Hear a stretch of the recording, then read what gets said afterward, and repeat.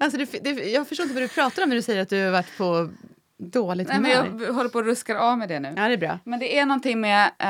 jag håller på att... nu när jag är 40 så har jag äntligen börjat få koll på min menscykel. Alltså, tog ett tag. 25 år senare. Eller vad det blir, 27. Och nu är det ägglossningsperioden. Och jag blir liksom labil. Ja. Framförallt blir jag sur. Jag har liksom knappt kunnat jobba idag för att jag bara varit... Jag blir bara irriterad på alla som mejlar och riskerar, och det har jag nog säkert gjort också, skriva sura svar till folk som inte förtjänar det och sånt liksom. Men sen så kan jag också bli så här, du märker, lite spirad. Det är som att mina liksom, det här blir jättebra. Man ser väl tydligt nu hur jag gör såna här fina. Med din lilla arm. Ja, precis. Toppar och dalar som växlar så där fort liksom. Och så är det några dagar när det är så väldigt tydligt. Ja. Och sen så liksom klingar det av. Ja. Så att jag är både jätteglad och skitirriterad samtidigt. Ja. Men det låter ändå helt normalt tycker jag. Ja, jo, jag vet. Och så här, jag har bara aldrig någonsin förrän nu fattat att jag har med menscykeln att göra. Nej. Jag bara trodde att jag är knäpp. Ja. Men skål för att du är lite knäpp. Ja, och, skål. Tack detsamma. Ja.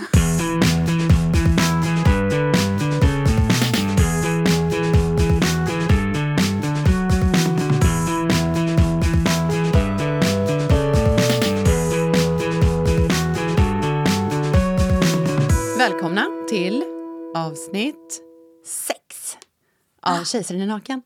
Det är helt galet faktiskt att vi gjort 6 avsnitt. Ja, verkligen. Det är bara att rulla på 7 egentligen Alltså, om man räknar piloten. vi måste ju fira när vi gjort 10 avsnitt. 6. Ja.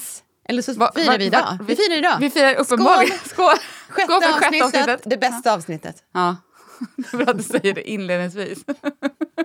Det är så vi bygger upp liksom. Ja, förväntningarna. Ja. Ja, hur är läget med dig? Jag är på så bra humör. Ja, härligt. Och det är bara för att det är varmt. Det är soligt och det är varmt. Och jag ännu en gång liksom fattar jag, eller påminns jag av att jag är det rinner ändå Balkanblod i mina ådror. Jag har liksom inte skapt för kyla och mörker. Så att jag blir på dåligt humör av vinter och höst. När det är kallt och grått och ruggigt. Ja, men jag är inte det minsta droppe Balkanblod. Och det vet jag för att mina släktingar har släktforskat. Finns ingenting sådant. Men jag hatar också, alltså jag går också igång på värmen. Det är så otroligt tydligt hur mycket bättre jag mår när det är framförallt ljust och varmt. Ja. Jag tror att det är det som gör att jag att du ändå är på gott humör. Hade det regnat nu hade jag varit pissur. Ja. Men nu står det liksom och växlar mellan de två lägena. Men sen sist så har du ju säkert hunnit med att spana in Håkan Juholts Facebook-konto. Ja, jag gick med i gruppen. Fortfarande? Ja, men precis. Ja. Du gick med i gruppen. Ja. Vad tycker du då? Är det inte underbara dagsuppdateringar? Jo, det är väldigt roligt. Ja. Men han har verkligen väldigt, väldigt dålig musiksmak. Ja, den är lite... Det är riktigt illa. Ja. Det är bara liksom Allsång på Skansen-material. Precis. Man kan inte ens säga att den är konservativ, vad nu konservativ musiksmak är. Den är bara den är liksom Svensktoppen. Ja, Svensktoppen. Den är väl folklig då? 70-80-tal. Ja. Nosa lite på 90-talet också. Ja, och lite... Han hade väl... Den du läste upp var väl en Kent-låt? Ja, det kanske det var. Okej då. Ja. Det var orättvist. Ja, han hänger med. Han hänger med. Ja. Även från Island. Ja. Men hörru. Ja. Vi har ju båda lyssnat på Della Q. Ja. Och har ju noterat då att som alla andra som läser kultursidorna i alla fall. Eller som läser Instagram. Ja, att de inte existerar mer. Nej. Den podden finns inte mer. Och jag tror att den absoluta majoriteten vet inte vad Della Q är överhuvudtaget. Eller vilka de här personerna är med. Som är med, vilka de är. Men det är ju jättefascinerande. Jag ska säga någonting. Jag vet inte om jag kan säga någonting om det. Men de är Det var 3 tjejer. Anna Björklund, Bianca Meijer och Moa Wallin. Som ju är komiker. Och Anna är väl kulturjournalist också. Ja, lite i det liksom kulturkomikerbranschen. Och som någon slags spin-off-grej på hela Della Arte liksom podd-communityt. Skitsamma. Jag tror de håller på i typ 2 år nu innan de la ner. Och blev ju rätt omskrivna i DN av Greta Thunfjell. Hennes artikel om huskvinnan, heter den va? Mm. Ja, någon slags någon slags take på att unga tjejer, någon slags ny konservatism liksom. Och det är väl det de har spelat på en del. Och beskriver sig som en tjejpodd. Och haft liksom... Det som jag tycker eller det jag vet att du sa någon gång när vi pratade om den. Och det tror jag gäller för flera. Är att det som gjorde den svårlyssnad, tror jag, för en del. Var att folk inte fattade om det var skämt eller allvar. Alltså det är ganska många... Det är väldigt mycket så här stereotypa tjej-takes på en massa olika grejer. Eller? Ja. Och jag tänker, reaktionerna blev har jag fattat det som att okej, är det kul, är det ett skämt så är det jätteroligt, är det inte ett skämt så är jag superprovocerad ungefär. Och jag tyckte också att det är lite svårt ibland att veta var de kommer ifrån liksom. Du ser ut som du ville säga något. Nej, jag sitter bara och tänker. Jag kommer inte ihåg. Jag är ju sen med allt. Jag är ju alltid efter alla andra. Och jag var ju också efter med den här. Ungefär som vi pratade om i förra podden. Med, liksom när jag kan vägra att läsa någonting. Eller vägra att lyssna på någonting. För att nu pratar för många om det. Då blir jag bara anti. Jag blev i alla fall provocerad av artikeln mer än att liksom, jag visste ingenting om den här podden. Nej. Och när jag läste om den så blev jag inte ett dugg intresserad, utan jag tyckte bara att den lät jobbig och konstig. Och som ett liksom, led i allt det här andra med att liksom, helt plötsligt så ska man sysselsätta sig med att sy sitt eget förkläde och baka muffins om dagarna. Det är det man gör när man är tjej eller kvinna. Liksom att det ingick i den genren på något sätt. Så jag var inte så Fast det var ju inte riktigt så. Nej, men den artikeln och allt det här liksom, som handlade om att en kvinna ska vara en riktig kvinna. Vilket betyder att hon ska vara hemma. Och att det är liksom... Vad heter det? Att man skulle... Den uppmanar väl lite till att... Eller uppmuntrar det till att bejaka det här. Att liksom kämpa inte emot. Det är ganska skönt.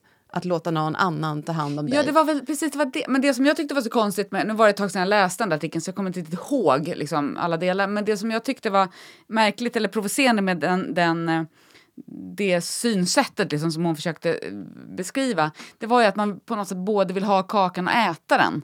Att för att kunna ha den positionen som de tjejerna så krävs det ju att liksom, feministiska landvinningar har gjorts. Ja. Så.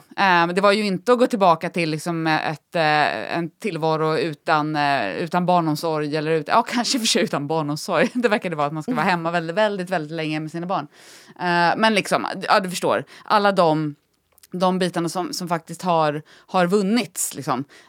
Men samtidigt då få bli omhändertagen och få vara liksom, bli behandlad som en kvinna av en gentleman och hela de bitarna. Och just den där alltså det blir någon slags dubbelmoral i det. Som jag...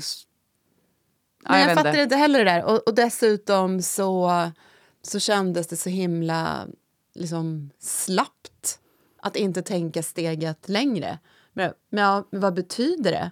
Om någon annan tjänar pengarna i hushållet så att du kan sitta hemma i vardagsrummet och kolla på såpor.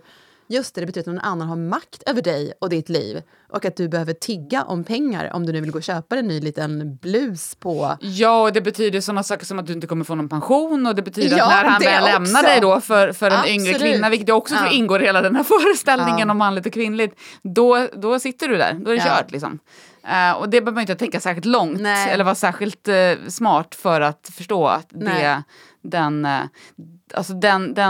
den ekonomiska självständighet som så otroligt många liksom, har slagit för så länge att man bara skulle så här, kasta det över bord. Men samtidigt så vet jag inte, var det verkligen det är det här som gör mig lite fascinerad och konfunderad över den där strömningen, för är det menar de det här på allvar liksom? Eller är det bara ett liksom, någon slags koketterande med, eller ett lekande med en stereotyp kvinnoroll liksom? Men det var det som blev det förvirrande med podden, som var någon slags del i det här. Liksom, att det kom artiklar och den här podden dök upp. Och det var det jag menade med att jag var då efter alla andra då som lyssnade på den här eller hade snappat upp att den existerade. Jag minns inte vilket avsnitt jag började lyssna på. Jag fattade ingenting. Jag lyssnade på kanske 2 eller 3 och tyckte inte att den var bra. Alltså den roade inte mig. Den oroade inte mig. Jag fattade verkligen inte om det var skämt eller allvar. Var det allvar, då var det ju katastrof att de sa det de sa. Om det här skulle vara humor så var ju antingen då jag humorbefriad, vilket absolut kan vara fallet. Eller så var det bara inte roligt. Nej. De upplevdes bara som dryga. Och sen så blev jag mer övertygad om att det var mig det var fel på. För att jag hade jättemånga liksom kompisar som jag skattar högt. Deras omdöme och smak och allting. Så bara, det är jätteroligt. De är helt briljanta. Det här är genialt. Och jag kunde fortfarande inte förstå det. Nej. Och nu så har jag faktiskt lyssnat om på de 2 första avsnitten. Okay. Och jag kan fortfarande inte tycka att det är sådär särskilt kul egentligen.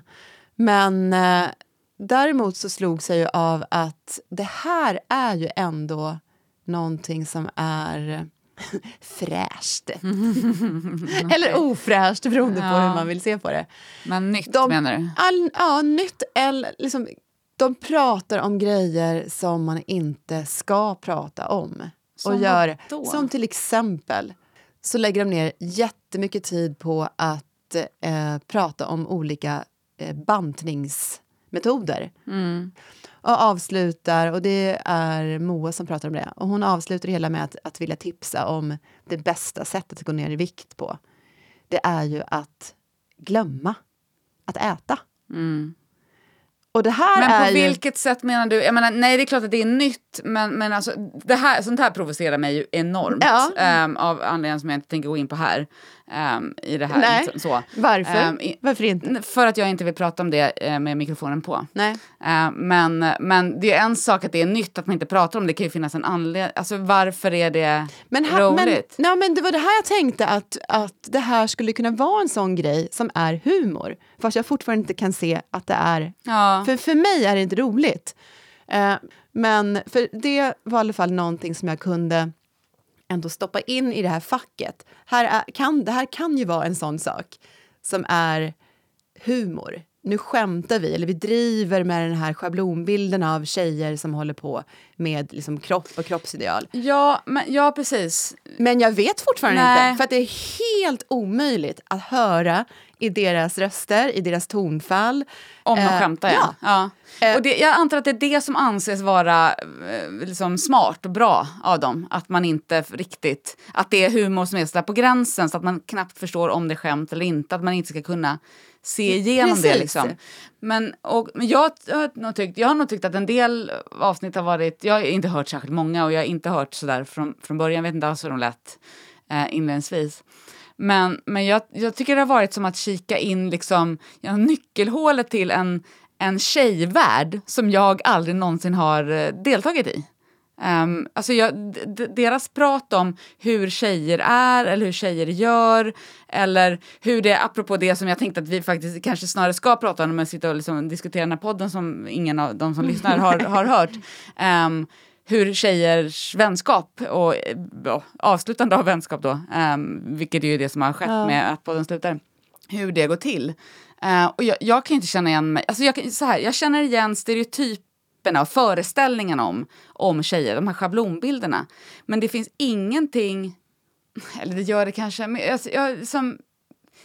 jag har hela tiden tänkt så här, men herregud, har de det så där på riktigt? Alltså inte det att jag inte tror att de skämtar, utan lever de ett kvinnoliv där de här aspekterna är så stora delar av deras liv på allvar. Och nu menar jag inte precis just det där med bantning, utan liksom alla de här, gud, jag kan inte komma på några bra liksom konkreta exempel. Förstår du vad jag är ute efter? Att det är som att de lever ett reportage i Femina. Så, det har varit som att läsa de där damtidningarna. Eller magasinen, kanske inte damtidningarna. Men liksom de. Som jag ju har läst lite nu och då under hela mitt sen tonåren. Och aldrig riktigt fattat. För jag har aldrig riktigt känt att de talar till mig. Och ibland har jag liksom prövat de där kostymerna liksom, och tyckte att det är lite spännande, lite roligt och kolla på Sex and the City och låtsas att jag fattar vad de pratar om och sådär. Men det kanske bara är för att jag inte är den typen av tjej. Ja. Är det? Men jag så här bara, helvete, nu sitter vi och pratar om den här podden på det sätt som vi inte skulle prata om den. Men jag vill ändå säga... Nej, fast jag tänker det där med vilken typ av... Fast vet du, nu när du sa det här med att det känns som att kika in i en tjejvärld. Det här är ju också extremt fascinerande. Precis det här som du pratar om. Har de också pratat om nu i första eller andra avsnitt, eller båda nu. Att ingen av de här tre verkar identifiera sig som en typisk tjej. Och skämt eller allvar, eftersom det är helt obegripligt för mig vad som är vad. De skämtar om det, de liksom driver med sig själva om att de inte är kapabla att ha relationer med andra tjejer. De har inga vänner. Därför att den ena är fast i sitt småbarnsliv då med sin man och umgås inte med någon av den anledningen. Den andra är nyseparerad småbarnsmamma då och verkar inte heller ha något speciellt umgänge. Och den tredje har en pojkvän och ett socialt liv men är enormt, vad heter det när man är så här possessive? Jag tappar ordet på svenska. Ägande. Typ. Man vill... Inte svartsjuk, för det verkar ju också finnas där, men liksom, hon klarar inte av andra tjejer. Så att så fort en annan tjej kommer in i ett rum där hon befinner sig så blir hon på dåligt humör och vill inte umgås med någon. Utan hon bara sluter sig och liksom dras in i någon slags mörker då. Så att alla tre beskriver att de inte är typiska tjejer samtidigt då som de sitter här tillsammans. Och säger också tur att vi får sitta här tillsammans, annars skulle vi inte ha några att vara med. Och så höll det i 2 år och nu är de ovänner allihopa på grund av att de menar att tjejer inte kan vara kompisar. Ja. Men det är någonting här som liksom, det finns liksom någon slags idé om hur tjejer är och hur tjejer ska vara och vad tjejer gillar och hur tjejer, vad de tycker om att göra och vad de tycker om att syssla med och sådär. Och så är det, och den är liksom helt jävla intakt. Trots att ingen vill... förlåt, alltså nu Sorry, jag klarar inte av att hälla upp bubbel här. Du får slicka inte av bordet nu. Nej, jag lovar, jag ska inte slicka bordet. Var var jag någonstans? Jo, men det finns de här föreställningarna som ingen tycks vilja erkänna att de lever efter eller kan känna igen sig i. Precis som jag precis sa att jag inte gjorde. Och som de då uppenbarligen har proklamerat från första avsnittet att de inte heller gör. Men som vi ändå alltid... Den föreställningen lever helt sitt eget liv då, vad det verkar. För det är ju precis det de skämtar om och det de förhåller sig till. Trots att de själva säger att de inte liksom platsar i det. Och det är det som gör att jag inte riktigt fattar podden. För att jag känner att jag inte känner igen mig. Och så är det alltid den där liksom distanstagandet till det där. De måste säga inledningsvis då uppenbarligen. Det här gör mig faktiskt rätt besviken på den här podden. Men du måste börja lyssna. Ja, jag måste uppenbarligen göra det. För att det gör ju att de måste inleda med såhär, alltså obs, det här gäller ju inte oss. Vi är inte tjejer. Och så jag vet, det är någon slags, det blir något feminitetsförakt i det. Men det som jag tänkte på i och med att jag har ju knappt lyssnat på den här podden. Jag har lyssnat på några avsnitt för att förstå liksom, vad grejen är. Ja. Och nu idag så har jag lyssnat på de 2 första avsnitten och så. Men jag tyckte det var väldigt fascinerande när det här, när det började skrivas om det här. Att nu är den här podden, nu har det tagit slut och såklart att det blev liksom drama på tjejers vis. Att en tjejpodd slutar med tjejbråk, typ så. Det var ju deras egna ord. Ja. Det är det som är så... Men det jag började fundera på, och det här kanske är ett väldigt banalt sätt att dra den här diskussionen vidare. Men det var 3-talet. Tjejer kan inte leka 3. Nej, tjejer kan inte leka 3. Eller liksom, kan någon leka 3? Ja. Därför att dels så har det ju framgått, jag kan ha missförstått eftersom jag inte alls då är särskilt liksom, kunnig inom det här. Liksom, hur startar den här podden hit och dit och liksom, vems initiativ var det. Men av det lilla jag har lyckats lista ut via de artiklar jag läst senaste veckan är att det verkar ha varit Anna Björklunds typ podd. Eller att hon ser det som hennes. De börjar ju podda för att det behövdes en vikariepodd. Ja, precis. För Della, någon av hela de Della där hennes man då är en av poddarna. Ja. Och det fick mig att börja tänka på det här. Dels det här med, på riktigt, det här med tretal. Liksom, hur bra funkar det egentligen? Alla goda ting är 3 sägs det, men det kanske inte alls är så. Alla onda ting är 3. Dels det. Maktstrukturer. Vem har makt här? Är det hon som är gift med den personen som har gett dem tillträde till det här poddrummet överhuvudtaget? När jag har lyssnat nu, och det här är verkligen, nu är det så här på extremt låg nivå här att dra slutsatser. I de här 2 första avsnitten så tycker jag det är helt uppenbart. Vilka är det som har mest talutrymme? Det är Anna Björklund och Moa Wallin. Bianca Meijer är väldigt tyst. Hon hörs. Det låter som att hon sitter liksom en bit ifrån. Och allt det här kan ju såklart vara en slump. Men jag tänker också på hur det här har slutat. Och det är väl det som är då min fantasi som kanske skenar. Och jag vet ju ingenting än för jag lyssnar på alla avsnitt. Och se om det finns ett mönster i det här. Som faktiskt etableras i avsnitt 1. Att det inte riktigt är en relation och en podd som från början liksom blir till på lika villkor. Utan att det finns redan en given... Men det tror jag, alltså det där med vem som hörs mest och så i de första avsnitten, jag vet inte 17 om det jag har ingen aning, det kanske spelar roll. Men jag tänker att det är ju någonting också, för att om vi ska försöka lyfta det här till någon annan diskussion. En skvallerstund. Så kommer jag kanske misslyckas nu också. Men Anna Björklund skrev ju en text, någon krönika i GP tror jag, va? Om det här, och som gjorde det till just den här frågan om tjejers kvinnlig vänskap och hur att den inte alls är sådär romantiserade kuddkrig, vilket alltså på tal om bilder. Vem tror det?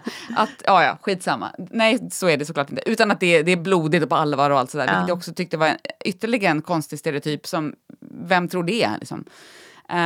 Men då beskriver hon liksom i den, men hon gör ju en grej i den här texten av att det här handlar om kvinnlig vänskap och hur svår den är att få till och hur blodig den kan vara. Det är mycket backstabbing. Men, och det som jag funderade på då, det var så här, men var de...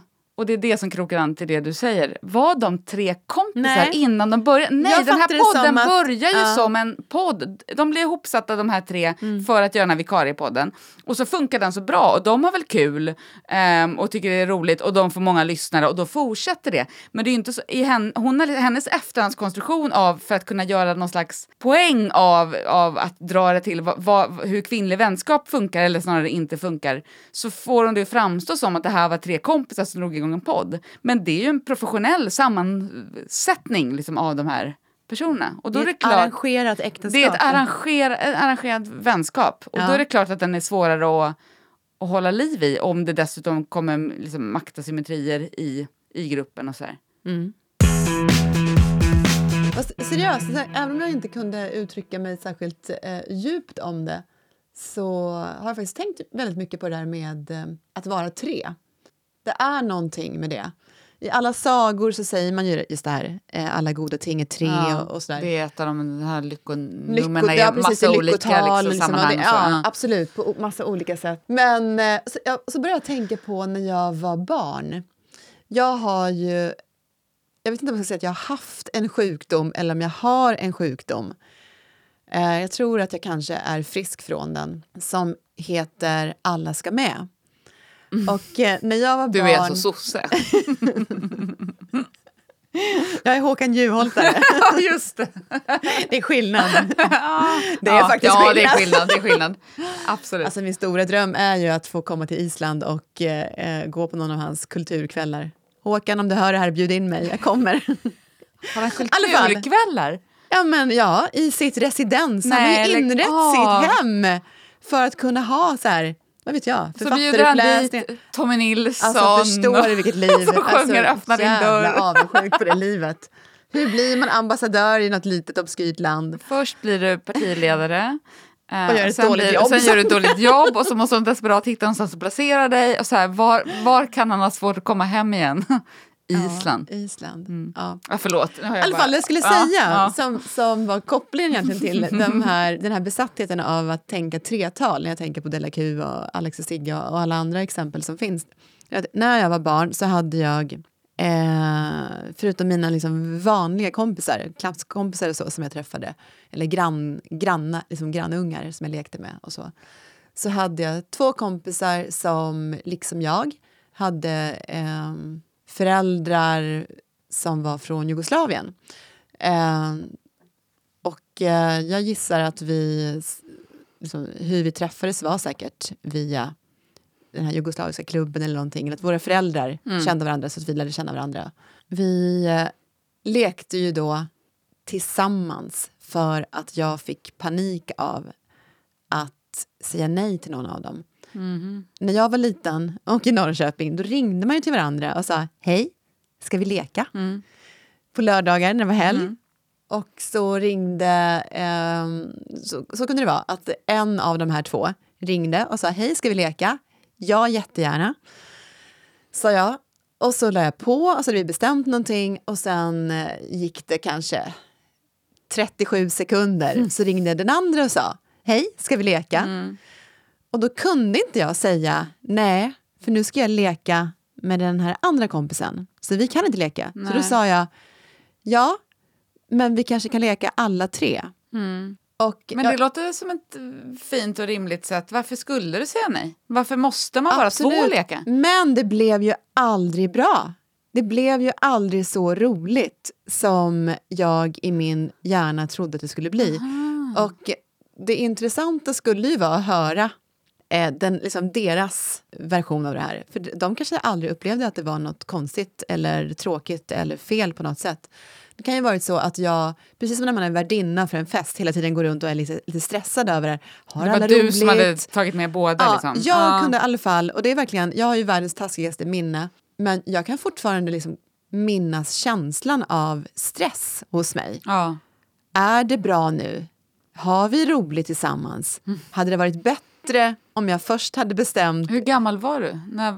Vad kan jag ha varit? Liksom 8, 9, 10 år. Och sånt. Men mitt minne i alla fall, och som sagt det kan ju vara ett falskt minne eftersom det mer kan vara min känsla som jag minns, inte själva liksom lekstunden. Men min känsla var att det blev aldrig riktigt bra. Och sen kan jag ju minnas andra exempel liksom med klasskompisar när vi också var 3. Där det också ofta blev... Det var någonting som inte kändes riktigt bra. Att det var någonting i dynamiken, någonting i liksom, energin eller kraftfältet när vi sågs som kändes... Det kändes inte bra helt enkelt. För att jag kunde märka en skillnad på när jag var själv med en av dem, mina kompisar, eller om vi var många tillsammans. Men just när vi var 3 stycken så hände någonting i hur vi var mot varandra. Men upplever du det fortfarande? Eller kopplar du det till en barndoms... Alltså någonting som gäller när man är barn och leker och har liksom den typen... Eller känner du det nu också med vänskapsrelationer? Jag känner nog inte det längre. Men det har nog mer att göra med att jag ju äldre jag har blivit liksom skiter i hur saker och ting blir. Det blir vad det blir. Och att jag inte riktigt kanske tänker att att det bara är mitt ansvar att det ska bli bra. Utan nu är det vi som umgås.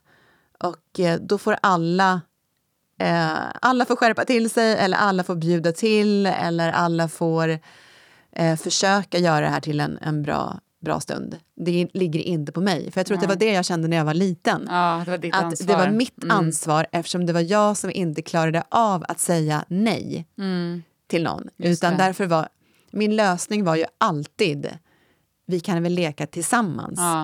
Som de andra sa ja till då. Ja, precis. Så för det var ingen som sa nej.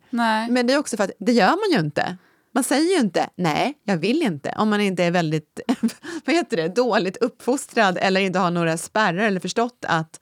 Ja, det måste man väl inte vara dåligt uppfostrad för att säga. Det kan man väl säga på ett sätt fast som att man gör man det? Jag vet inte om man gör det, men jag tycker inte att det antingen säger man ja eller så är man dåligt uppfostrad. Nej, men förstår du vad jag menar? Dåligt uppfostrad kanske fel uttryck, men att man liksom har förstått sociala koder. Ja. Att man inte säger bara, nej du får inte vara med. Nej, inte det, men kanske nej, men jag kände nog mest för att vara bara vi, men då kan vi ta det en annan gång. Jag får ångestkramp bara du säger det där. Jag ska inte gå in, för jag funderar på, jag kan nog känna igen det där lite grann från när jag var barn också. Kanske inte just den här känslan av att det inte funkar att vara tre, men att det såklart i en sån där tre-dynamik fanns liksom lite tävlings... Alltså så här, vem ska hon välja och just idag och sådär liksom. Men det tänker jag också handlar om att vi har en idé om att vi inte kan vara tre. Så att vi inte kommer på... Alltså jag vet inte vad som är hönan och ägget det där. Men jag tänker på hur det är nu. Jag tycker nog att det... Nu skulle jag säga att det snarare är tvärtom för mig. Alltså det är ganska få personer. Men jag är ju också lite socialt liksom instängd. Det är få personer som jag är bekväm med att hänga med på tum hand. Jag kan tycka att du är uppenbarligen en av dem. Skönt! Ja. Fast det krävs ju lite bubbel då. Nej, jag skojar bara. Nu kommer jag älta det här i dag och natt. Så är. Nej, du är en av dem, men ni är inte så många. För jag kan tycka att det kan bli för... och det har nog mest med mig att göra. Inte så, men det är någonting med att det blir för... sårbart när man bara är två. Ja. Så. Och sen så är det någon som man känner tillräckligt väl eller tillräckligt trygg med eller vad det nu handlar om, så gör inte det någonting att det är sårbart. Men är du hellre i liksom lite större gäng där du inte, eller gäng, men liksom i större konstellationer där du inte känner alla riktigt bra, där man kan vara lite liksom spela lite på ytan? Ja, det är det skönare än att sitta två stycken, om det inte är någon som jag vet att jag är bekväm med liksom. Ja, jag föredrar det. För mig är det precis tvärtom. Jag kan säga att jag just nu jag kollar på min telefon förut, det har inte kommit något nytt. Och nu vet jag inte om de personerna som finns i den gruppen lyssnar på det här eller inte. Men det får jag strunta i. Efter det här gör de inte det då? Jag tycker att det är jobbigt att dras, speciellt om jag dras in i det utan att ha fått välja det. Dras in i konstellationer av människor som jag inte känner och som jag inte har bett om att få lära känna. Det har jag vill inte jag heller. Och det spelar liksom, fast för mig är det så här, det spelar ingen roll att jag förstår att de här människorna är jättesympatiska, för annars hade ju de som jag känner inte känt dem. Nej. Så att jag förstår ju det. Det här är bra människor, de är säkert roliga, snälla, smarta, gillar att dricka vin, gillar hamburgare eller vad det än är liksom, som jag kan hitta på, som jag kan känna behöver bra. Det här är liksom min typ av folk. Men det här med att umgås med människor som kommer kräva en period av det är min besatthet av, eller ovilja att ge mig in i yta och kallprat. Jag inser att det är samma tema nu. Jag skulle hellre ljuga ihop någonting och skylla på att jag har fått corona eller att barnen har fått utgångsförbud och jag måste vakta dem, eller vad som helst, än att behöva för mig genomlida en stund av kallprat och att inte få vara mig själv på en gång. För det kan jag inte. Nej. Fast jag kan det, men du vet. Ja, men jag fattar, men jag är nog både och. Jag kan också jag är generellt skeptisk till nya människor. Liksom. Jag tycker det är jobbigt med nya människor. Men jag tycker nog också att det, och när jag beskriver det där med antingen två eller hellre ett lite större gäng, då pratar jag kanske inte nödvändigtvis om människor jag inte känner, utan snarare ett gäng där jag ändå vet vilka folk är. Liksom. För att det tar udden av den här intensiva relationen. Jag tror att jag är förtjust i kallpratet för att det är skönt att gömma sig bakom det. För att då slipper jag vara mig själv. Eller jag slipper blotta mig. Eller jag slipper liksom så här, hur mår du egentligen? Alltså du vet, jag behöver inte svara ärligt på den frågan. Jag kan bara säga, ja det är fint. Medan om man sitter på tu man hand så går det ju inte bara... Nej. Man kan inte bara flyta på ytan. Och det här går ju såklart upp och ner och beroende på läge. Och naturligtvis främst beroende på vad det är för personer. Liksom. Men det är någonting skönt med det där för mig. Att inte behöva... Att kunna vara dold liksom, i det. Ja. Det är en mupp helt enkelt. Ja, då är vi muppa båda två. Därför på helt olika sätt. Sist som jag då drogs in i ett sånt i en sån här social samvaro, då visade det sig såklart att de här då för mig okända personerna, mer eller mindre okända personerna, visade sig vara helt fantastiskt roliga och sköna människor och allting. Men jag tror att det är en kombination av... Fast det visste jag ju inte. Jag kunde faktiskt inte veta. Det kan kan man ju inte veta. Att mina vänner har jättedåligt omdöme. Med alla andra utom med dig. Exakt, det kan ju vara så. Ja. Hur ska jag kunna veta att det inte är så? Jag insåg en sak idag som jag är skräckslagen inför. För att snart, i och med att värmen har kommit till Stockholm i alla fall, och även om det liksom blir en dipp igen om några dagar som det verkar bli, så är ju förmodligen, liksom, våren är ju här på riktigt med sol och värme. Nu är det en tidsfråga till någon. Nu ska du få ännu ett exempel på knäppa grejer som jag går igång på. Jag har en lång lista. Alltså jag blev påmind idag nu när jag gick i solen och i värmen. Bara helvete. Nu är det en tidsfråga. Innan det kommer... Jag skrattar, jag kan inte säga det här. Innan det börjar dyka upp en massa nakna fötter. Men på Instagram och Facebook. På Facebook? Inte i verkligheten alltså, utan på Facebook. Alltså, om jag hade sett dem i verkliga livet, då hade jag ju jublat. Bara underbart. En människa som tar av sig skorna och är... så pass liksom. Okej, så du tycker inte det är obehagligt med fötter, men bara bilder Maria, fötter? Nej, så här, det är inte vilka bilder som helst. Gud. Det måste ju vara... Så här, om du är en av dem, det här vet inte jag om dig, då har vi ett allvarligt problem. Det vill jag bara förvarna dig om, då får vi ta det någon gång. Jag står inte ut. Varenda jäkla sommar, år efter år, sen jag har haft Facebook och Instagram, och varenda jäkla utlandssemester, när människor är någonstans och är avslappnade. Det kan vara på en brygga i skärgården, det kan vara på Teneriffa, det kan vara på gräsmattan utanför radhuset eller i någon park inne i stan. Då blir det någon slags fotmasspsykos som går ut på att man lutar sig tillbaka på gräsmattan eller i solstolen eller var man nu befinner sig, på stranden. Fotar av benet från knät och neråt, visar upp sin nakna fot och skriver någonting i stil med: nu börjar det riktiga livet. Eller vad skönt, helgen är här. Äntligen kan jag tänka. Eller vad det nu är för vidriga klyschor till de här nakna fötterna. Det är helt, det här är helt obegripligt. Jag visste inte att folk gjorde det på riktigt. Jag tycker jag bara sett men driver du med reklamer. Men vad har du egentligen för människor i ditt flöde? Uppenbarligen väldigt vettiga människor. Däremot är frågan vad du har för människor i ditt flöde. Jag har alla möjliga, och det är det här som är intressanta. Jag hade kunnat göra en väldigt, väldigt fördomsfull spaning och kunnat säga då så här, ja, det är alla de där, eller det är alla de här. Men egentligen det är alla. Det är alla. Aha. Det är alla. Ja, det alla typer. Jag tror att det i vanlig ordning är så att jag har inte reagerat lika starkt på detta som du har.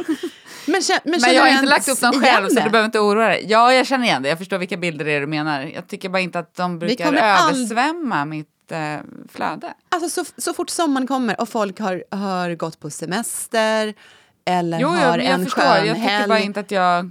Ja, men grattis. Ja, tack. Och det slog mig idag. Nu är vi snart där. Du kanske där. borde träffa nya personer.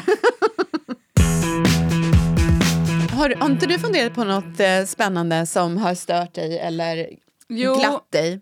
Jo, det har jag, men det har liksom en Inte annan... på den här nivån. Nej, inte på den här nivån faktiskt. Så jag vet inte om vi klarar av att ta det just nu. Jag har tänkt på, det är egentligen inte, det är definitivt inte en spaning, för jag är inte riktigt... jag är liksom inte fäig för spaningar just nu. Men jag har funderat på den här Unorthodox-serien på Netflix, som jag vet att du har sett. Ja. Som alla andra verkar ha sett också, för att det skrivs om den precis överallt. Ris och ros faktiskt. Alltså, Den är jag inte har bara bara hyllad. läst Nej, jag har ros. läst en del. Ja. Skitsamma, Ja. jag hade inte tänkt att recensera den eller tycka någonting om hur den är. Men den handlar ju om, för de som inte har sett den då, om en ung kvinna som flyr. Alltså hon växer upp och lever i liksom superortodoxa judiska kvarteren i New York. I New York, i Williamsburg. Och så flyr hon därifrån strax efter att hon har gift sig, eller blivit bortgift. Så, och flyr liksom till Berlin. Och lämnar liksom den här superreligiösa, superortodoxa världen. Och den har blivit dunderhyllad. Så. Och jag funderade på, för jag tycker inte att den är helt okej, men jag tycker inte att den är en fantastisk serie på det sätt som jag har läst, att den är så hyllad på det sättet. Men jag funderar på vad det är som gör, varför är folk så himla, det är någonting med de här historierna. Och så kommer jag att tänka på den här boken som kom, om det var förra året eller förra året, av Tara Westover. Ja. Som heter Educated. Har du läst den? Nej. Nej, det spelar ingen roll. Men det är inte en film, det är en bok, och det är en självbiografi, eller det är en roman, men den bygger liksom på hennes liv. Och hon växte upp i USA i en mormonfamilj, också väldigt, väldigt isolerat. Alltså den här tjejen i Unorthodox lever ju mitt i New York, men det är ju ändå en helt liksom isolerad värld mitt i storstan. Och den här tjejen, alltså den här Educated, är då en tjej som växer upp väldigt isolerat i Midwest någonstans, i en mormonfamilj. Men gör precis samma sak. Alltså, och det finns säkert saker att jämföra och saker som är olika med deras familjer. Men det jag tänker att de där historierna båda handlar om, som jag tänker är någonting som vi är så fascinerade av, det är ju den här flykt. Alltså den här personen som växer upp i en miljö som är så isolerad och skild från det vi alla, eller i allmänhet, känner som det vanliga livet. Och sen så kastas de ut i det, eller flyr ut i det. Och i Unorthodox så sker det ju på något sätt över en natt. Medan i den här Educated så sker det lite mer gradvis, liksom, hur hon lämnar. Men hon börjar ändå på college och börjar förstå att det mina föräldrar berättat för mig stämde visst inte alls. Och det är en massa saker hon känner inte till andra världskriget. Eller i alla fall inte liksom betydelsen och omfattningen av det. Så. Vi är så fascinerade av den här typen av berättelser. Som både visar på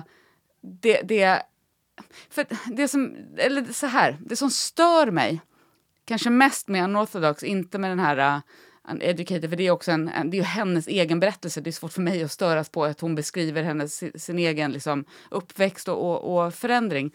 Men det är någonting med att de här berättelserna ger oss legitimitet att hylla våra kommersiella, liksom, kapitalistiska värden. För det man får där, det är så här, okej, visst det finns en massa problem med vårt sätt att leva, men vi har i alla fall inte så där. Och kolla vad bra det blir för henne när hon får kasta av sig den där peruken och klä sig i sina vanliga kläder och sjunga den där musiken som har varit förbjuden, och vad sjukt det är att hon lever. Så. Är du med på vad jag tänker? Absolut. Men dels så tror jag att vi är fascinerade av allting som är olikt det vi själva känner till. Och både de här miljöerna som du beskriver, och kulturerna, är ju, som du själv sa, det är liksom slutna samhällen. Mm. Det är väldigt, väldigt få som har insyn i dem. Om man inte själv finns där, såklart. Men om man står utanför så vet man inte vad det finns. Och vi kan skämta om liksom mormoner, vi kan skämta om vi kan skämta om alla de här grupperna. Men vi vet ju ingenting. Så därför är vi fascinerade när vi liksom får även om det är en fiktiv inblick. Ja, absolut. Men jag tror inte att det är... Fast jag tror att det delvis är det. Att det är spännande och intressant. Men poängen med historien är ju att de slipper ut. Jag vet. Och inte att okej, om de skildrade bara det här livet. Alltså, jag tror det är en kombination. Dels att det är den biten är ju bara oj, hjälp. Och också för mig när jag såg Unorthodox så var det och nu har jag i och för sig läst kritik om den. Så att men det där stämmer inte. Det, liksom, de sjunger fel sånger vid fel högtid. Jag läste om någon som hade på riktigt vuxit upp i den här miljön. Men och det om man vara skiter helt, i det. För att det är, för oss utomstående så är det ändå på detaljnivå. Liksom, de beskriver ju ändå en kultur och en miljö som vill Men så dels är det och att jag kände att jag fick kunskap om en värld som jag inte känner till och som fascinerar mig just för att jag inte känner till den. Och att det också var det som gjorde att det var intressant. Alltså upphörligen intressant. Bara, men varför måste hon raka av sig håret när hon gifter sig? Varför måste hon göra något slags reningsbad? Hur ser de, liksom, har de ingen koll på vad alltså, allt det där var för mig. Absolut, det är klart att det är intressant. Det är någonting med den här berättelsen som också blir så himla så här självgott och självrättfärdiga. Titta vilket fritt och härligt liv ungdomarna lever i Berlin. Dit hon äntligen får komma och pröva sina vingar. Alltså, det blir någon sån... Det är något självgott över vårat levande. Och jag menar inte att försvara liksom, ultraortodoxa liksom, instängda miljöer. För det funkar sällan för särskilt många. Liksom. Men det är någonting med den där... Men vad är det som är självgott? Ja, för jag tyckte inte alls att det var självgott på något sätt. Sen är jag ju väldigt, väldigt förtjust i alla skildringar, vare sig är liksom fiktiva eller dokumentära berättelser som handlar om just längtan efter frihet och strävan efter frihet och att också uppnå frihet. Så för mig var det... Absolut, men här är definitionen av frihet att leva i det samhälle som vi har nu som inte problematiseras. Jag menar inte att lägga det här på att den här serien skulle ha skildrat det här på något annat sätt. Jag bara försöker liksom fundera på vad är det som gör att vi går igång så mycket på den här typen av berättelser. Att vi är så sugna på att få bekräftat för oss att det här är det friaste sättet vi kan leva. För uppenbarligen vill de som lever i de här slutna miljöerna hit till oss. Alltså måste vi göra någonting rätt. Fast de vill ju inte det. Hon är ju unik. Hon var ju en enda. Det var ju ingen annan som förstod henne. Nej. Ingen annan förstod vad hon höll på med. Utan det här var ju... Och det är det jag drabbas av. De här individerna, de här som sticker ut från mängden. Och i den här serien så tyckte jag att det var uppenbart från allra första början att hon, Esti som hon heter, Ester, känner att hon inte hör hemma här. Det är någonting som är fel. Hon absolut. kan inte förstå vad som händer. Hon kan inte acceptera det. Jag har inga invändningar mot det. Det jag försöker komma åt, men som du uppenbarligen inte vill med mig på, det är att jag vill ha in någon slags kapitalismkritik i det här. Att vi hyllar den fria, konsumtionshetsande och jag kan inte se att det ens är ett tema i den här serien. Jag säger inte att det är ett tema. Jag säger att det är därför vi går igång på den. För den gör att vi kan rättfärdiga vårt levande. För uppenbarligen är det här en värld som de som är förtryckta egentligen vill. Alla strävar vi egentligen efter någon slags marknadsekonomisk liberal stat. Okay, det är bara det. Men, och jag tror att men jag fick inte med dig på den. Men du får inte heller med mig på den. Därför jag tror att du letar efter saker som inte är menat att det ska finnas i den här berättelsen. Nej, men det spelar ju absolut ingen roll om det är menat att det ska finnas i den berättelsen. Jag tycker inte ens att det behövs. Nej, men jag pratar inte om att det ska vara menat i den berättelsen. Jag pratar om vad är det som gör att vi tycker så mycket om den här typen av historier. Inte att de har försökt skriva in det. Men jag tror att det är för att du vill ha en marknadsekonomisk liberalitet. Nej, men vet du vad? Jag tror att du komplicerar den här mer än vad du behöver göra. Jag tror att den bara handlar om individens frihetslängtan. Men jag pratar inte om vad den handlar om. Jag pratar om varför den här typen av historier får sånt genklang. För att det är det och komplicera saker är väl absolut det enda vi ska göra. Den får ett sånt gensvar och genklang därför att vi ser att hon sliter sig loss från kollektivets bojor och att till hon den försöker... fria, liberala, Fast kapitalistiska staten. Till sig själv. Och vi vet ingenting om vad som kommer hända med henne där i Berlin. Vi vet ingenting. Så att vi har ju ingen aning om hon kommer liksom bli hemlös på Berlins gator, om hon kommer flytta hem till sin mamma. Det slutar med att hon slår alla med häpnad med sin sång. Fast det var ju också för att det var hennes själ som kom ut ur kroppen där. Sången var ju hennes själ. Gud, Vesna, du är så... Det var ju det. Ja. Hon sjöng ju en traditionell judisk sång. Ja, absolut. Samtidigt som hon försöker bryta sig loss från den traditionen. Ja, från men den det är kulturen. Jättefina bilder. Jag är helt med på det. Jag tycker att du är för hård nu mot alla. Mot alla tittare och mot allt som har med museer att göra. Därför att för mig är den bara en klockren skildring av frihetstörst. Jag tror att absolut, vi liksom... Men jag tror inte du... Nej, jag vill inte förstå det som du vill komma åt. Du vill heller inte förstå att jag vill prata på en nivå över. Det här handlar inte om serien. Jag försöker förstå den här typen av berättelser, vilken roll de spelar i, varför den har blivit så otroligt hyllad. Varför är det den här typen av berättelser? Men vad tror du då? Men jag har ju sagt vad jag tror, men du köper inte det. Nej, jag köper inte det. Nej, så liksom, jag tror ju det. Jag tror att det är det handlar om. Ska vi fortsätta flyga och vi kan fortsätta konsumera, för att uppenbarligen är ju det här den bästa av världar. Det finns inget, och det är precis det varenda jävla liberal ledarskribent någonsin har hävdat. Nej, allting är inte perfekt, men det här, this is as good as it gets. Och det var det vi misslyckades med nu. Vi måste bejaka varandra. Istället för att säga, nej jag håller inte med dig. Så måste jag säga, aha vad spännande. För det var det som hände. Vi blev båda väldigt så här taggarna ut och bara... Men fattar du inte att det är det här? Men fattar du inte att det är individens frihet? Det är ju inte det vi pratar om. Vi pratar ju om det här. Marknaden kan... Nej, vi pratar om att frigöra sig från kollektivet. Det med att någon av oss skriver en arg krönika i GP om att hon högg mig i ryggen. Vi klarade 6 avsnitt. Och sen var vi skulle ju fira. Det här skulle vara det bästa avsnittet. Men du, då avslutar vi med att säga att podden spelas in i Ljudgruvan av Henrik Andersson Fågel. Och vi hörs om 2 veckor. Det gör vi. Ja. Hej då. Bra. Hej då.